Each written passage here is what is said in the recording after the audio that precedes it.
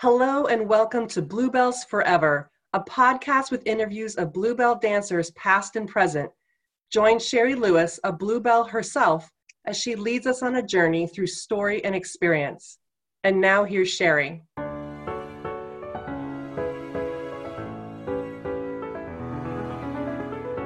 Okay, so by the magic, am I recording? Yes, I am.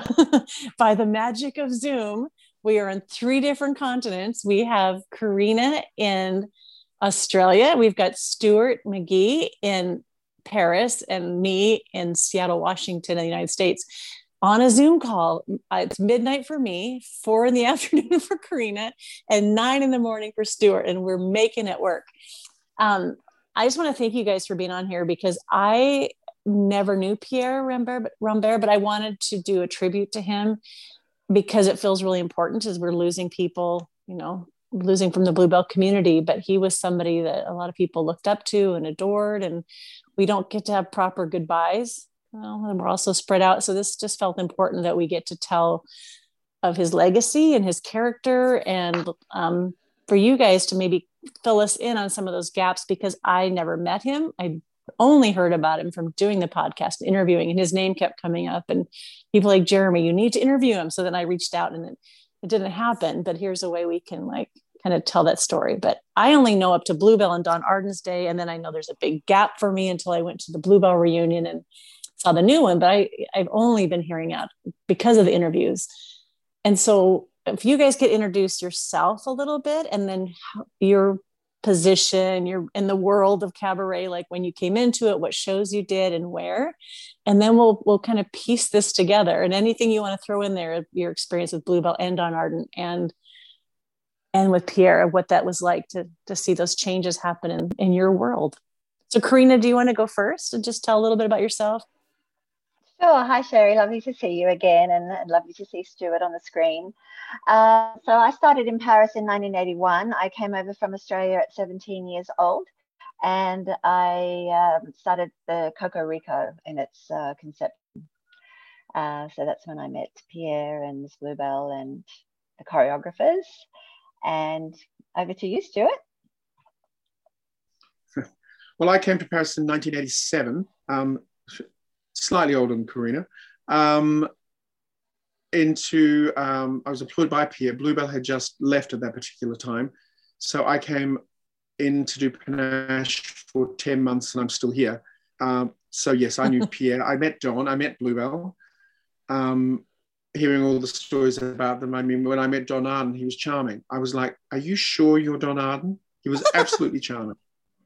And yes, Sherry could laugh because I'd heard all these stories and I was thinking, oh God, it's Don Arden. And he was absolutely delightful. But yes, and I worked with Pierre for a long time. So as a dancer and then as assistant. So yeah, because I've heard more and more sweet stories of Don Arden recently, and I've heard some horrible ones, but it's like, depends on what time of day you meet up with him. But I do feel like we also we want to honor the man that created all these things too. So Karina, you knew Bluebell and Pierre. Was Pierre a dancer in these shows ever, or how did he come into this cabaret world? Do you know? Pierre? Mm-hmm. How did he come in? I'm actually not sure because he was already in Allez Lido as a principal dancer. Oh, he was. So I probably saw him, I think, in Allez Lido before it closed. But then we started rehearsing for Coco Rico. So I hadn't actually been officially introduced to Pierre. So I saw him in rehearsals, and he looked just like a ballet master. He had his green knitted, I think his mum had knitted it for him, a green ballet unitard. And he had John Lennon glasses on, and he was very much like a ballet dancer. And I just remember him watching me all the time in rehearsals. So then I found out later on that I'd be dancing with him, that he was the principal dancer in the show. Oh, really? I've seen pictures of him. He does look like a beautiful technician, because all the pictures at first was only him as like his role in management and producer, director. And then it wasn't until I saw later pictures of him as a dancer. So I'm just piecing all this together myself. So how fun. So you guys partnered. Yeah. So basically I started off as a Bluebell cover dancer at 17. And then he was very much Miss Bluebell's right-hand man at that time. And so I didn't really have very much to do with him as much as I had with the choreographers at the time. And then he would come down, as we started the show, he would come down and say good evening, you know, as well as Miss Bluebell did every night. And he was very much, you know, hands-on with all the dance captains and running the show and keeping it, you know, as it was, and clean and tidy, because it was all brand new. But the funny thing is, a funny little story was I was a little bit shocked about all the nudity because I was just straight out of ballet school. And so I had a little pink dressing gown that I used to wear and cover myself up, and everyone was running around naked, and I'd be like, you know, oh my God, I'm just covering. And I felt like there was this little cat and mouse game going on with Pierre and I, that he'd try and catch me out in the dressing room, you know, just before I'd get dressed or something. And then one day that happened, and I was just like, oh, he saw me. Oh! And then basically the next day I was up in the Miss Bluebell's lodge, asked to do principal understudy because one of the principals was leaving, Elisa Scaroni. This was like kind of 6 months down the track after the show had started. And so that's when I went principal. So I kind of jumped from being a Bluebell covered to principal after he saw me. Just get that initiation. And then I had a lot more to do with him then, because basically I was principal, he was principal, and we would also, you know, I was going out with Gunnar, who was an ice act in the show, and we were friends because we were all up in the sorry, that's my dog. We were all up in the dressing room together upstairs. And we'd go out a lot together to party, you know, with the acts and the principal dancers. And yeah, so that's when I got to know him personally a lot better, when I went principal. Was it understood, or was it even what was happening? Was Miss Bluebell was kind of transitioning out, and Pierre, was he being made ready to step into? Then. This was no, just, not at all. okay. No. Not okay. He was just, he was a principal. He was like what Stuart was for Pierre. The right-hand man. Yeah. Well, let's go to Stuart then, and your part with that too, because I love the whole transition thing, because it's a huge production to hand over to someone, and like who steps into that role and how well they're prepared seems really important. Well, I mean, I know that Pierre started at the old Lido in the last show there, and then he came in. He replaced a guy called Michael Ingleton, who was Pierre's assistant at that time. Michael had moved back to Australia. And then he started as he was boys captain at Ale Lido, and then took over as principal when Michael left, and then developed and became Bluebell's right-hand man, as Karina said. But also, it's one of those things when you're part of it, because, you know, in my situation, because quite often the head of the Lido would change, not the family. The clericos were always there. The head of the Lido would change, and you would have to explain to them how the show ran. And people who weren't part of it found it very difficult, because in any of these long-running shows in Vegas, when the show is dark, you don't have the necessity for swings. But in Paris, because it was open every day, for every 6 performers on stage, you had 8 performers. So there's 6 places on stage. There was somebody on a day off and somebody on vacation. So you had a day swing and a holiday swing. So when I came in as a holiday swing, because I changed. So when Karina was on vacation, I'm using this as an example, I would do her spot, and then Karina would come back, and then I would do Sherry's spot in the show. So I didn't have a fixed spot. So that taught me how the line of men worked, which also then explained to me how all the different groups of dancers work, because it was the same situation. So that's how you learn. And I got on very well with Pierre. You know, that was a plus. When I auditioned for the show back in the 80s, I had a very good friend who was a principal dancer in the show at the time, who I'd lost contact with, an American guy called Troy Sharp. And we had replaced each other in Australia many, many times. He was sort of my height, or I was his height, and whatever. Shame I didn't look like him, but never mind. So when I auditioned, Troy had said to Pierre, Stuart would be perfect for the show, but you two should never meet. And when Pierre and I met, we just clicked straight away. We got on like a house on fire. So we were rude to each other from day one. So,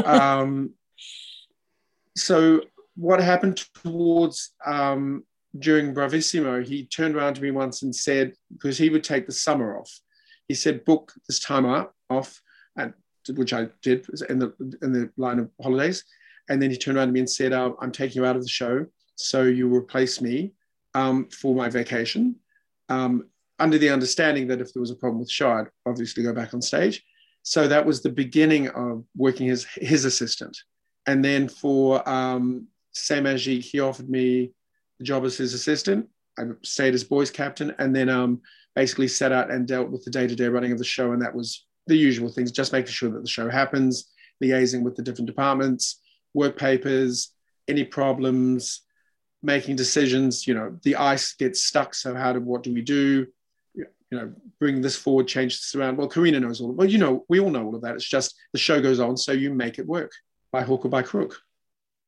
Were you ready to be done performing? Was this kind of a gradual exit out of performing? Because there's like our bodies start to get tired, or were you okay? Like that switch to management it seems like a big deal. It was, well, yes and no, because all the captains were involved with their groups. You know, we did vacation lists, we did changing days off, which sounds silly, but you know, you would work for 3 weeks so you could have 4 days off to go to a wedding or go away, or, you know, so you would organize that. You'd have to organize the show if somebody got sick before the show or injured during the show. So that was just part and parcel. I was contemplating giving up. I was in my 30s then, which in Australia was old for a dancer in those particular days. And this came up, and it was never actually a career plan. It happened for me. I was very fortunate. So I just went with the flow, as it were. And Pierre was a great teacher as well. You know, as Karina was saying, you know, so I learned from Pierre. So the girls' dressing room, or I used to call it the snake pit, was 2 floors down below the stage. Yes, Karina, you know I call it the snake pit. And you would go down, because I would go down to speak to the other captains, the girls' captains. So I would go down, I'd say, I've got changes tonight, what do you have? And we'd make the show work. And so Pierre always went through all the dressing rooms every night and said, good evening. You know, that's what he did. The men were not supposedly allowed in the girls' dressing rooms, nor were the girls supposedly allowed in the boys' dressing room. That rule was never upheld, but anyway. But it was also, it's not voyeuristic by any stretch of the imagination. It was also, you would walk down and it was just sort of natural, and you would see the girls and you would suddenly go, okay, let's see on, and then was upstairs being offered a different position. I know it's an awful scenario, because with cabaret, for the Lido anyway, I can talk about that. If you're not the height, you don't get your foot in the door to start with. And then all the other attributes come into it. What do you look like? How do you perform? What is your charisma? How do you dance? That's a whole melting pot. But the first thing is, are you tall enough? When I joined the show, I'm like 185, 186. I was a short boy. The other boys were like 6'6", and there was me and the other group. I was the short group. So, you know, it varies, but the girls always tended to be tall. What did you say? But that worked for Korea. No, just saying, Stuart. I remember, because I danced with you as well, and we were the shorties. I was one of the shortest girls in the show. I was in C group when I first started, and I only just scraped in, and I never grew. Doing principal and doing swing exactly like what Stuart had done. I did everybody's parts in the show, but with the hierarchy was, if you were a cover dancer, and then you went up usually through the ranks. So once you were topless, you never went back down to being a covered dancer. You stayed as a topless dancer. And so I, like Stuart, would do like a month of the principal dancer, and then she would have, I would do when they had their 4 days off consecutively. So we'd work a whole month, and then we'd have 4 days off, and there were 4 principal girls. So I would do, one principal girl, then the next, and the next, and the next, so 4, and then I'd have my 4 days off. And when I was spare, then I would give everyone a number off in the nude line, but not in the blue line. And that was difficult when you're small and you have to wear really big costumes. So that was all a little bit difficult for me, especially there were some small roles that I couldn't do because I was too small. Wow. So I did the same show for a year, same part, and didn't swing. And then I hear like the Paris shows, like everybody was swinging everything. The fact that you would even swing out numbers instead of just the whole night. just, you have to be on top of your game. You have to be thinking, and like how Stuart, you're saying, like the stuff that happens backstage to make sure like, oh, we have to fill in, because whatever the audience sees, they have no idea. Like say you all just show up every night, do the same show, and the things that are making that show come together, the math, the brains. Yeah, I remember one story. Sorry, Stuart. I just tell one story before it jumped into my head. Gene Kelly came to watch the show, and I was doing the panache sign that night, and I wasn't a tapper, so I'd learnt tap, and I remember being the 10th understudy, but maybe I was wrong about that. Anyway, I came off stage. We were all very nervous, and then Pierre said, "Quick, you've got to do the tap solo. No one's there to do it." And I said, "Are you kidding me? I'm Gene Kelly. I have to do the tap." It's just like, "Oh, but not possible." He said, "No one else to do it. Hurry up, get changed." So he was literally standing side stage and throwing me in the costume that night. For Gene Kelly doing tap. Yeah. Oh, I can't think of anything that would be more intimidating. Wow. So as far as Pierre's character, like how did you watch him kind of come up in the ranks and see him kind of move in as Bluebell's right-hand person? And like, did that change the dynamic of the show? Is because Bluebell leaving, I don't know if that was a big deal or not, of just how much this was always been a kind of her baby. And then to turn it over and feel like you're in good hands when she's gone. What was that like for you, Karina? Because I know you worked closely with her. Oh, so when I first started, Pierre was very much the right-hand man, and they were very involved together. They had a beautiful relationship together. They obviously talked about everything together first before they talked to the other dancers in the show. So they're very in sync with each other. And then I can't remember, was it Panache that Pierre took over from Bluebell, Stuart? Yes, it was Panache. Yeah, so when Pierre took over from Miss Bluebell was still there every night. She didn't leave. She was always still there. She'd come down and say good evening, and they still worked together. That little special touch, like that Pierre did that too, like just coming back and saying good evening, like that just is something very personal that stayed until she was really totally done. Yeah, it was also I wasn't there when she left. Stuart was, so Stuart would know more about that. With Miss Bluebell, I didn't work for her, but I did meet her because she was watching the show and she would come back. She still had her dressing room backstage. And I was introduced to her and she was charming. And then she was probably just after Karina left. That was when she started to come in less and less. But we used to do a charity performance every year at Les Invalides, which is the military hospital in Paris, which is where Napoleon's tomb is. Big gold dome. Yeah. And every year we did a charity performance. We would do part of the show out there, which she had organized many years beforehand. And you had a lot of people, but it's not strictly military hospital anymore. It's now people who have been severely injured, quadriplegics and people with broken backs and that sort of stuff. But you would go out there and you would have all these, 5-star generals and, all these people in wheelchairs and beds and all that sort of stuff. We do part of the show, which was very odd in the middle of the day when you're out there, and it's especially as a male in a G-string doing a number. It's just not. Well, that does feel weird. But Miss Bluebell was always there for that. She was always there for that because she had initiated it. Karina must have done Invalids as well. It was done every year. We did it every year. It was an honor. Yeah. So she still had her eye over it a little bit. That must have been interesting for her to relinquish that, but it had, like, for her too, like, this has to be in good hands to know that all these years. And also the fact that it's still her name, they're still called the Bluebells. Even now that the Clericos are no longer involved with the Lido, who she worked for such a long time, it's still her name because they bought the name off her because it was so synonymous with the Lido. But then again, also with Vegas and Reno and so many places over the years as well.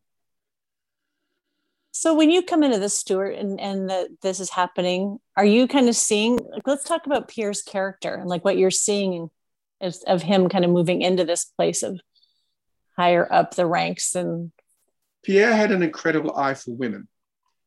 And he was also probably one of the best showgirls you've ever seen. He really was. I can remember once I was rehearsing and this girl came in, bless her, she was not quite 18, just short of 18. And she came in and had that stoop, with a lot of girls get because they wanted to be 5'6" and they're 6'2". So she came in and she had this sort of 80s perm. And I'm looking at this girl going, and I looked at her and said, seriously? I said, well, I have to wait and see. And which was this particular girl, Linda, she reminded me that I did her makeup on her first night. She came on stage, breathtaking, absolutely breathtakingly beautiful. And I suddenly go, how did you see that? But he did. He had an incredible eye for women. He really, really did. And he would never ask him to do anything he couldn't. And God help, we had a number in the show called Rocking Chairs, which I thought, it can't be that hard. And so one time the set was up on stage and I thought, well, let's try this, rocking chair. But how hard can it be? It was really, really, really hard for those poor girls. If they didn't get it together, purely on stage, in the entr'acte between shows, bring a chair. And you'd be like, oh, poor things. And yep, no, he was there. And also for a long time, he was nudes captain as well as being principal and Bluebell's assistant. He was captain for the line of nudes. Really? So in Cocorico, I believe, is that right, Karina? Yes, I think so, Stuart. And you're right. Karina, was that correct? Yes, I think you're correct there, Stuart. And thank you for reminding me too that Pierre actually taught me how to apply stage makeup. He took time out. He took an hour, and he said he did the whole thing from the beginning, and very particular about shading. He shaded, because I have a high forehead, so he shaded my forehead, and he shaded in where my temples are, and he showed me how to apply the cheeks to accentuate my cheeks, and then the shading, the applying of the shading first, and then adding on to that with the highlights afterwards and the cat eyes. So I learned how to walk, how to apply makeup from him. Because your makeup, I remember looking at your photos, was amazing. And you posted a video, I don't know if it was, I think it was before he passed. It was him at somebody's house doing the showgirl walk. Do you know which video I'm talking about? Because I think yes, I do. He looks like a fun character. Savannah had come over, and I said, can you please show her, it's continued to teach the tradition and show her how to do a showgirl walk, because you're the best at that. And he did, and I took a video, and I'm so happy I did that. I don't think he might be posting it, because he really just swan down that stage. Nobody could do it as good as Pierre. Nobody. So did he do anything with choreography, or like, was he like rehearsals of cleaning up at rehearsals? Because I think I've seen pictures of him, maybe video of him moving and dancing, and so I wasn't sure like what his capacity was for that. He's still moving? It looks like very far up into his years, he was still moving that body so beautifully. Well, yes, he was. And then also, yeah, very, very much. And also when we did tours, there was a show that was called A Touch of Lido, which was a promotional-esque show that, we did tie-ins with airline companies, or we did a tour in South America. And some of the numbers were numbers from shows, but a lot of them were numbers that he choreographed and staged. He was very interested in staging, which Don Arden had encouraged, basically saying, this is something that you're interested in, so do it, continue, watch, learn. Wow. Very much so. That's when he left the Lido the year before last, he directed a production of Traviata, which he staged, and then had been contacted about doing a few other operas for opera houses in France. So he was still very much involved in all of that. He's also a great intellect. He read a great deal. He was interested in opera, ballet. He read a lot. He painted, all of that. So yes, he was very much part of the theatrical scene. He liked to be challenged. Wow. Very creative, very creative. Yep. So Karina, what can you tell about his character? Besides, he was the one that got you George going topless. Yeah, it's all his fault. Well, he was an absolute sweetie pie, and he had a wicked sense of humor. We always laughed. We were always very cheeky. I guess that's why Stuart and Pierre got on so well, because, you know, they're both cheeky and tongue in cheek, you know. And he had a very high standard, and, you know, he was on it. Like, if you didn't do your best, you know, he's out there and he was watching, and you knew he was out there watching you. And so if something happened and you slipped up a little bit, he'd be there. He'd be waiting for you side stage and say, now what is the problem, you know? So at work, he was, you know, professional, true and true. And it was always about the show, you know, keeping it the highest standard he could possibly keep it, with the dance captains involved as well.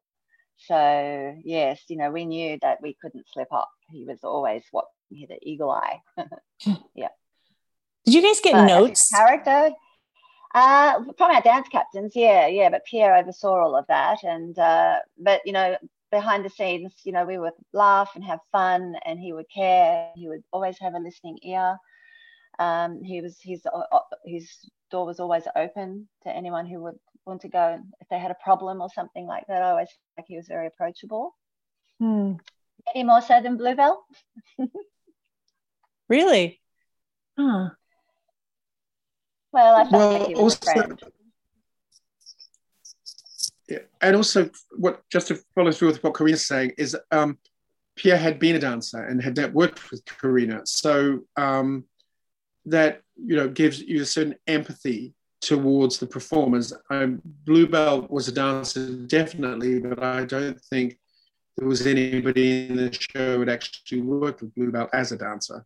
You know, I don't think anybody was quite that old. But so, you see, he had that, you know. And also, you know, he would give the performers, and if the performer hadn't corrected it, then he'd get involved. And it only took him to say something, and all of a sudden, some miracle would happen, and all of a sudden the performer could actually do the correction, even though the captain had given the note 4 times. Really? Oh, yes. Huh. So the pictures I've seen, he does look like I don't know if I would say sense of humor, but a playfulness. And I don't want to interpret anything out of the pictures that maybe isn't there. But a lot of the pictures I've seen, I'm like, he looks like he would have been someone really fun to hang out with outside of the show.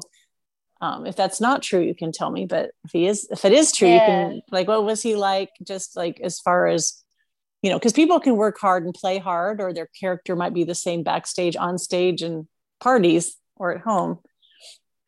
Well, before Stuart's time, I spent quite a lot of time, you know, I was invited to his place for parties, and it was always fun because his place was amazing. Had his costume from LA Lido there, for example. It was this Japanese huge kind of geisha costume, male one. I'm not sure if it wasn't a samurai, I don't know what it was, but he had that there in the, you know, as you walked into the lounge room, it was there, and it was very beautiful apartment with his friend Tom at the time. And then in would walk Debbie de Coudreau, and in would walk Ursuline, you know, from the other shows. All the stars from the other shows would come in, and he knew everybody. And so it was really the who's who of show business. It felt like, you know, as a young 17, 18-year-old, I'd be like, oh my God, this one's here and she's here and he's there. And you know, he'd welcome everyone with open arms and have a lot of fun. He loved to party. Fun. How about for you? The one thing that Pierre taught me was, this is work, and this is me at work, and this is me out of work. And there were two very different people. You know, work was one thing, and you got treated a particular way. And Pierre was also very good at supporting his captains. If he disagreed with what you said, he would never tell you in front of the other performers. However, you'd get called up to his room, and then he would tell you. But he always supported you as a captain. In front of everybody. You know, he was always very good at that. And then if he disagreed, he would tell you separately. You know, he was always very much like that. And yes, he had an evil sense of humor. An evil sense of, one of the Bluebells once turned around to him and said, "You told me I looked like a cow being milked on stage." I was like, "What were you doing?" She said, "I can't remember, but you told me I looked like a cow being milked." I was like, now there's a visual. Oh my gosh. Because when you're a friend with someone you work with, it's a kind of interesting balance. Like, oh, is this okay? Because I'm on the friend side of this, or we're working, like how to know, like, was that hard for you, or could you just kind of play that line pretty easy? When we used to have company calls, which we didn't have very often, we always had company calls when there was contract change. So we had 4 days of company calls, you know, opening tableau, the next 2 tableaus, and the, you know, whatever was left. And then we did a run. And Pierre, we'd all be there early, you know, the captains, because, you know, have to say our costumes and all this sort of stuff. So, and Pierre would arrive just on time, if not a little fashionably late. And I would say, okay, Pierre's coming in. And I said, and so the guess is, who is the first person he's going to scream at? And they're like, who do you mean? I said, we'll count it, it'll be me. And it was always me. I was the person that got screamed at. And I would say that, and he'd be like, ah! And then I would be like, no, are we finished, Mr. Rambert? Thank you. It was, you know, he'd come in, and I was always the person. I can remember one set in that particular rehearsal, you know, standing there, people had to walk around me like, you're in the wrong place. I'm like, I can't be there because the elevator's down. So unless you expect me to hover, no. So he would give and take. You know, he would, you know, he would suddenly go, well, you're doing it wrong. I'm like, no, I'm not. And he'd be like, oh, is it always like that? I'm like, you directed this show, you should know. So you could say that to him. Really? In front of everybody, and he'd be fine with that. But you would know how far you could go. You know, he was always the boss. He was always the boss. Well, that feels really different from the dog. But still an evil sense of humor. But like with Don Arden, I know like the way he would watch to call through a pillow at the dog trying to get just making noise. With Don, like you didn't know if you were going to just be blasted in front of the whole cast, like if he was your friend or not. Like you're just kind of waiting to be humiliated. Where if it for people to get to work without that, without waiting for the fits and the rage, like it must have been a huge relief. But to see people work together with that respect on both sides of it must have, I would think, would be a relief to go, oh, this feels different. Were there people that had done both? Because some of those people carried over from Don Arden's day into Bluebell and Pierre, or was that pretty much, that was just totally different people by that time when you're doing what you're doing? Well, Karina would have done Karina would have done the Don Arden Bluebell into Pierre stage. I mean, I didn't, when I met Don and I'd heard all the horror stories, as I said beforehand, he, you know, I'd love to give you a sweet, but you're too fat, get off my stage. You know, she's yelling at people, you know, in the middle of rehearsals. Pierre would never do that. He would never, ever do that. He had respect for his performers, you know, and I think Don had, you know, I don't know if the stories are true or they're myths or whatever the case may be, but the Don Arden stories are legendary. As Pierre's stories are legendary as well, but it took a lot for him to lose his temper. I have a funny story, Stuart, with, I think when I was like understudy dance captain of the Bells, and I think you were the understudy dance captain of the Boys. And anyway, all the understudy dance captains were on one night and Pierre was off. And Pierre Bizarre was our stage manager. Do you remember that night? And everyone started mucking up because Miss Bluebell wasn't there either. And then the boys started putting on more and more makeup, and, you know, everyone was doing something really naughty. And so I went down to the Bells and I said, please don't jump on this bandwagon. This is really bad. I just beg you, just don't do it. You know, we're Bells, we mustn't do this. And Pierre Bizarre was very upset because the second show was a little bit too much, actually. Maybe there weren't many people in the audience, but still it was unprofessional. It was funny, but it was unprofessional. And so, Stuart, do you remember we got called up to the office, to Pierre's office, and we were all squashed in his office? Yep, Pierre Bizarre was there, and we were like naughty children being told, Pierre was being told the story. Pierre Bizarre was telling Pierre Rambert, And he said, you know, this is Pierre Bazar. He said, you know, Pierre, it's like when they say, when the cats are away, the mouse, what they are flying all over the place. And so we were standing there and we were like really like, you know, naughty children, you know, in the naughty corner. And then when we said that, we all just started laughing and being naughty again. It was so funny. You remember that, Stuart? Do you remember that night? I most certainly do. I do. Yeah, there were a few of those. Just shows the control that Pierre had, you know, in the show. These things were very rare that, you know, people would get naughty. My favorite is the fact that Pierre could never work out why we knew where he was in the room until one day I said to him, in those days you could smoke inside. Pierre was a chain smoker, and all you had to look for was the little red light somewhere in the room, and you'd be, Pierre's over there. And he'd be like, how do they know? I'm like, well, if you give up smoking, they'll never find you. So I love the funny stories. It's hard, like on demand. Do you guys have any others, like what of just his sense of humor or the fun? Because when we talk about our years of performing, there's either the disasters that stand out or the funny things, and some of it, just as glamorous it is just day to day kind of the same thing. But there's things that stand out over this, you know, this long career that make up the good memories. Yeah. Because there were so many foreigners at the Lido, you know, and when I started, what would happen was he would try to organize for a new dancer to bunk in with another dancer who was already in the show, so they didn't have to pay for a hotel and all that sort of stuff. But quite often, if there was a problem, the performer would call Pierre. And I remember one night, it's about 3:00 in the morning, and I had my little apartment down in the 9th, which is one of the arrondissements in Paris. And Pierre says, oh, one of the girls is having a problem with her boyfriend. He says he's got a gun and he's in the courtyard of her apartment block and he's going to shoot or do something with this gun.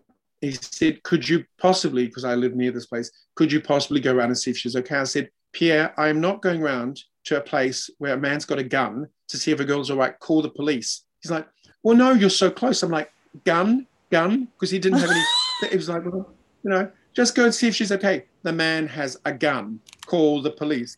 So it didn't dawn on him that, you know, the gun might actually be loaded or something. He was like, well, just go and see if she's okay. I'm like, no, call the police. At the time, his perception of danger was not good.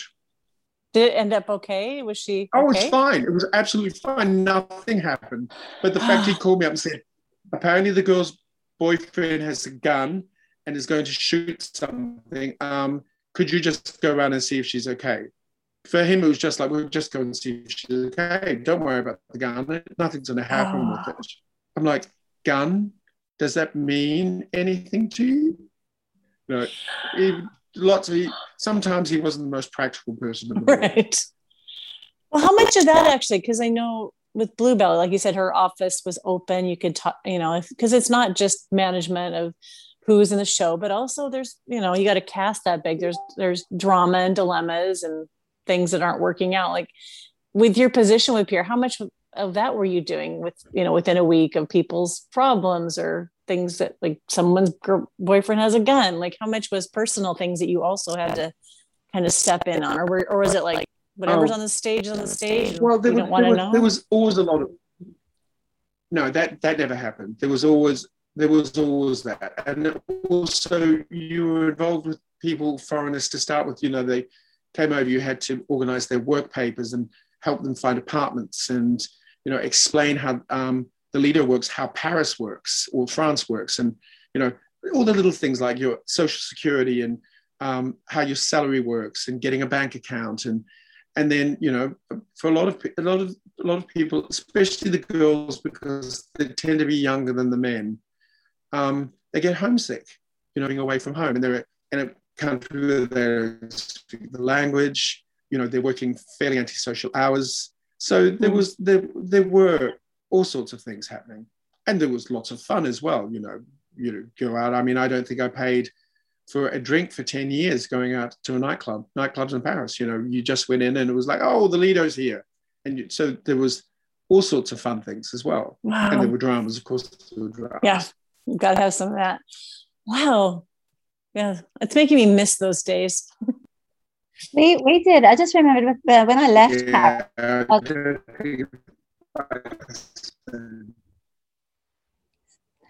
Sorry, Stuart, you're cracking up on my thing, but I just remembered we did and I did the Lido tour. It was the bicentennial of the French Revolution, and we toured America. We did New York, Los Angeles, Chicago, Dallas, and Houston. And Pierre took us on the road, and it was a 10-day tour, and we stayed in the top hotels, and we performed in the ballrooms of the hotels. And what I wanted to say, oh yes, I wanted to tell you that I was a principal in that, and I was dancing with Steve Gock, who was principal dancer as well. And Pierre Miss Bluebell had asked me to do pas de deux in the show, to understudy the pas de deux. So Pierre wanted me to do pas de deux in this show with Steve Gock. And he was kind of smaller, like me too. So Pierre had us do that lift, when you run and you jump up onto the shoulder and you do like an attitude devant derrière, and then you turn around. And just before that, we did the kind of ballroom turns that we did all around the stage, and had this magnificent pea green ballroom gown with pea green feathers all at the bottom. And when we rehearsed this this final lift after the big tour, we'd run, jump, and he put me down, and then we'd do a big back bend finish, And in rehearsals, we rehearsed at the old Lido. And Steve and I, we just couldn't do this lift. And I said, Pierre, we have to change the lift. We can't do it. Every single time we fall out over it. And he said, no, that is staying in, and you're going to do it. And it scared us to death because we never, ever got it right. And so there we were in New York, opening night of the show, and going around the stage. It was a magnificent evening for me, because the audience just loved. I'll be back. Excuse me. I'll be back. Yes, the audience loved that, because it was spectacular because of the gown, and we're turning really, really fast, and then we go to our corners and we do the big presentation. And I was just thinking, oh my God, please, let's make this work. And we ran in, and he picked me up and he turned me around, and we finished, and the audience was amazing, and we fluked it 5 times. Because he made us. We never once got it right in rehearsals, and he took that risk, and so did we. Somehow it just happened, and he knew we could do it. Wow. Yeah, because that could have gone the other way, and so you must have seen that you're able to do it. Yeah, and I don't know. Yeah, sorry. Go ahead. Oh no, go ahead. If you have, if we maybe like one more story, if you have it. Yeah, I got a story just about the pas de deux thing. So they wanted me, they called me up, Pierre and Miss Bluebell, into Miss Bluebell's office to ask me if I would, consider doing the pas de deux understudy. And at that time, there was an Australian guy called Simon, and they wanted to put us together. He was from the Australian Ballet. He was a lovely guy. And so I went away, and they said, you don't have to tell us right now, but we'll come back in a week, and, let us know what you think. And as you know, I was doing all the places in the show, and I knew if I did the pas de deux understudy that it was a big featured number, and I would have to rehearse a lot. You never know when you go on as an understudy. It's always that time, like with Gene Kelly, that you never expect that you're going to do those numbers, right? So you have to be on the ball and very professional the way you keep practicing. So I really actually didn't want to do it. And so I went back up into the office. They called me back in, and they said, so, have you thought about it? And I said, yes, I have thought about it. And, I'm doing all these places, but we haven't talked about money. Is there going to be like an extra fee for me doing this as a constant understudy? And Miss Bluebell was so cross with me. Pierre just looked at me with his glasses like, how dare she ask that question? And then Miss Bluebell said, I beg your pardon, what did you say? And I said, money, money. And I rubbed my fingers because I had no idea how to talk business-wise as a dancer, no idea. And Pierre just started laughing at me, and I felt like, a tiny little idiot. And Miss Bluebell, she said, well, I thought a girl of your age would have given her right arm to do a place like that in the show, not even think about the money. This is a principal position. And she said, I think we'll have to think about that, she said. And I went out of that room so embarrassed. And then Pierre called me up into his dressing room a couple of days later, and he said, oh, you know, you're right, you're doing all these different places, and if you were doing this role and then do the understudy of it had to go on to do how to do it, wouldn't work. And I said, it's the money, right? And he said, well, yeah. Oh my. It was more just putting her stamp on that, saying, no, you just did very well. I love it. There's two didn't want to reactions. Yeah. Oh, yeah, but good for you for asking. Yes, and I didn't want to do it because, you know, I felt like I'd committed enough knowing everybody's part, and that was a very big honor. It was a big honor. It really was, but I didn't feel like I could live up to that honor then. For all the money in China. So, Stuart, do you have one more Pierre story to give a little glimpse of his? When we were doing Panache, we had the Egyptian number, and in all these Don shows, everything has a name. So this was called the boudoir. So it's the usual thing. The girl, the woman does something wrong, so then she must pay. It's very stereotypical of that time. And what happened in this particular number was there's a moment where the principal boy doesn't think the principal girl's lying on the floor. He does a thing, lies on top of her. They roll over, and then he literally brings his knees up and pushes her up off the floor. So she's in this position. Yeah. And we had this glorious girl called Carol Campbell. Carol was a giant, an absolute giant of a dancer. And Pierre's like trying to explain how to do this thing. He said, look, I'll do it. So he goes to do it. And so Pierre basically came up to her chest. This girl was a giant. And I'll just show you. So he does the position, lands on top of her, rolls over. They roll over together and goes to push her up. Well, Carol was a big girl, and you're pushing dead weight, because there's no preparation because you're just pushing her up. And Pierre's like, just watch me go. And he can't do it. Then he lets her go, and it looks like a cartoon because Carol just goes poof, and all you see are Pierre's limbs sticking out from underneath her, and we're in hysterics. And he's like, Carol, could you please get off me? He's like, no, I'll show you how to do it. I'm like going, this is not going to end well. It was the funniest thing. He looked like a bug squashed. Oh my gosh. Was he someone that could laugh it off, or he wouldn't get him humiliated? See, that's a beautiful thing, because that's funny. But if you've got someone like, oh, don't you dare laugh, because they're not going to handle it well. Yeah. Oh, I wish there was video of that. Karina and I were remembering a story. We were remembering a story. There was this woman who had approached Pierre many, many times about being an act in the show. And so it's a Saturday night. And this woman comes in again, and Pierre's like, no. So the end of the first show, it's a Saturday night. And they were backstage that night. We're backstage, and all of a sudden we hear the audience applauding. And we're like, oh, you were on stage doing our presets for the second show. And all of a sudden these two maitre d's come through with this woman, bollock naked. She was a striptease artist, sorry.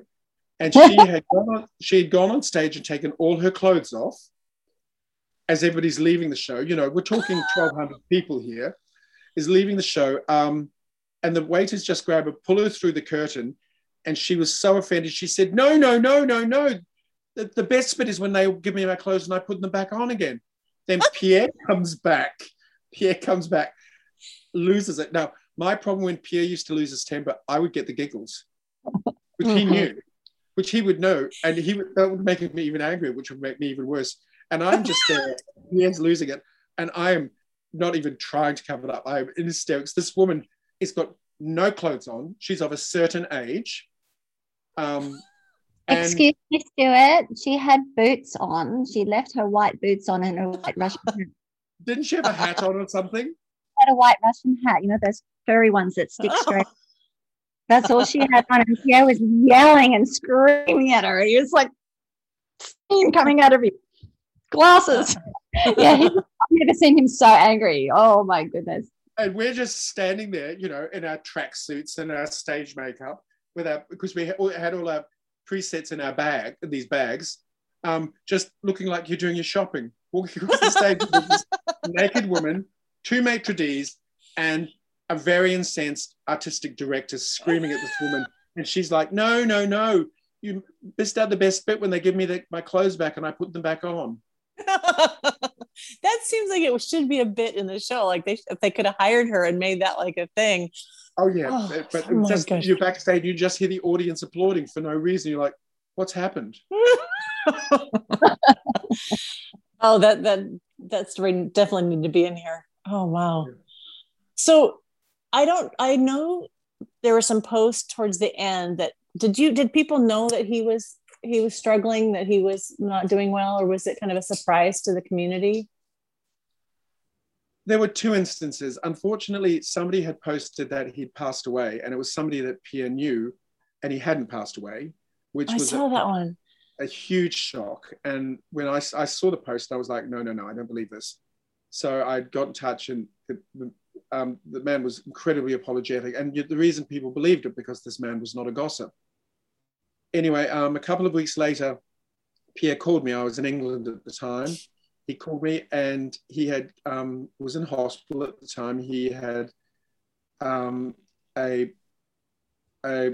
problem with his heart, and he was on very strong antibiotics at the time, but he was not well.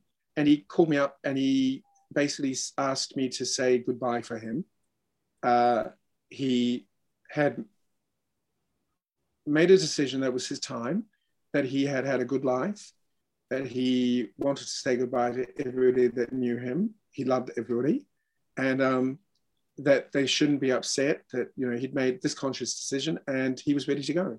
And that was on the Monday, and he died on the Wednesday or the Thursday. Wow. So the fact that he called you to that means a lot, I'm sure. Oh, it did. I really, really did. Oh. But the fact is, he wanted everyone to know that he wasn't in any pain, he wasn't suffering, that he just had decided that it was his time, and he wanted people to know that he loved them and he cared for them, and that he had a good life. So yeah, that's wonderful. That's wonderful, Stuart, that you share that with everybody. Thank you. Because the last time I saw him, and he was smoking, as you said, when I was over in Paris for the reunion.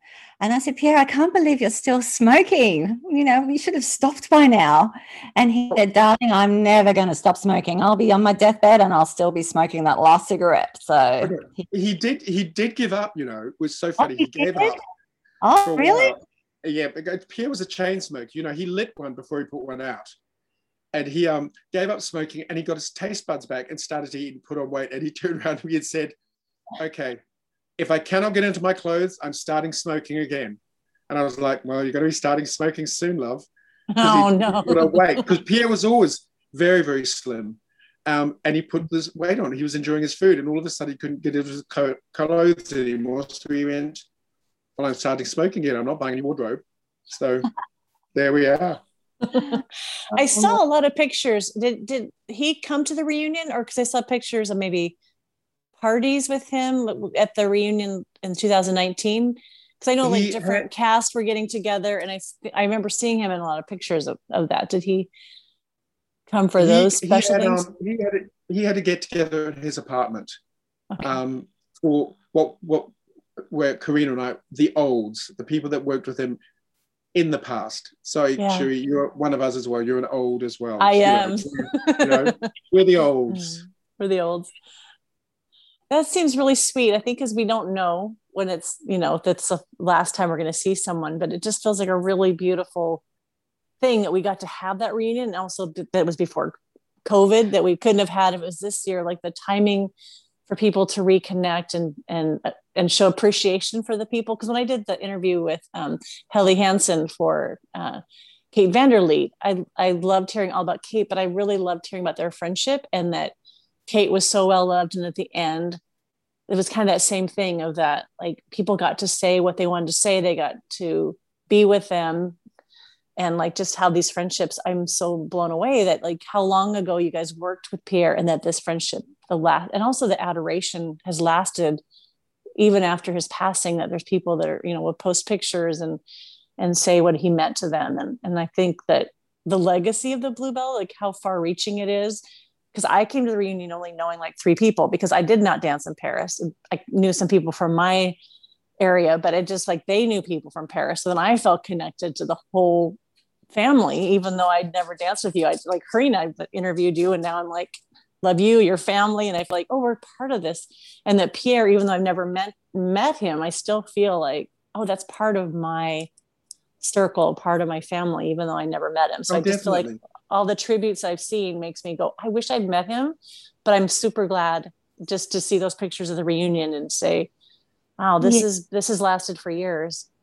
Yeah, and we also had like little picnics, didn't we, Stuart? You know, and Michelle Brown was from America, and she said, "Oh, let's just have something really casual." So we just met and we asked Pierre, you know, what's best for you. So he said, we'll meet in the Tuileries, and we had a little picnic there, and he joined us, and there was a lot of crying going on because it's the first time that a lot of people had seen him for a long time. You know, we're just so grateful for everything he'd done for them, looking after them when they were young, coming over to Paris.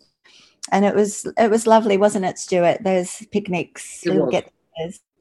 And then he wasn't coming to the reunion, obviously, at the Lido, but I said, you must come at least to the photo shoot, you know, to see everyone. Everybody wants to see you.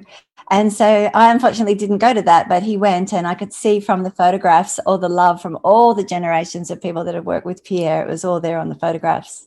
That's the one at the Trocadero Square with yes. Because I do remember him saying, "Oh, that's so beautiful." It does make me just realize, like, we just don't know how much time we have and how important saying what you want to say, and just that reunion feels even more remarkable. Oh no, Lindsay did a wonderful job. Lindsay and her husband and son did a wonderful, wonderful job. Wow. Yeah. So because we will wrap up here, is there anything that you would like to say, like, if, you know, I'm assuming that Pierre can hear you and the people that love him, that you would like to kind of have, like, if we'd had a memorial with all these bluebells together, when people get up and say the thing that they wanted to say to that person. I know I put you right on the spot, and I don't know, I'm sorry to do that to you, but, or even just what you'd want other people to know about him. Oh, look, Pierre was a very dear friend of mine. I'll miss him terribly, especially when I go to Paris. I started to cry. He taught me so much. He believed in me. He saw things in people they didn't see in themselves. Sorry to be emotional, but he really did. He saw, like Stuart said, he knew people well, and he gave them that opportunity to shine on that stage. Oh.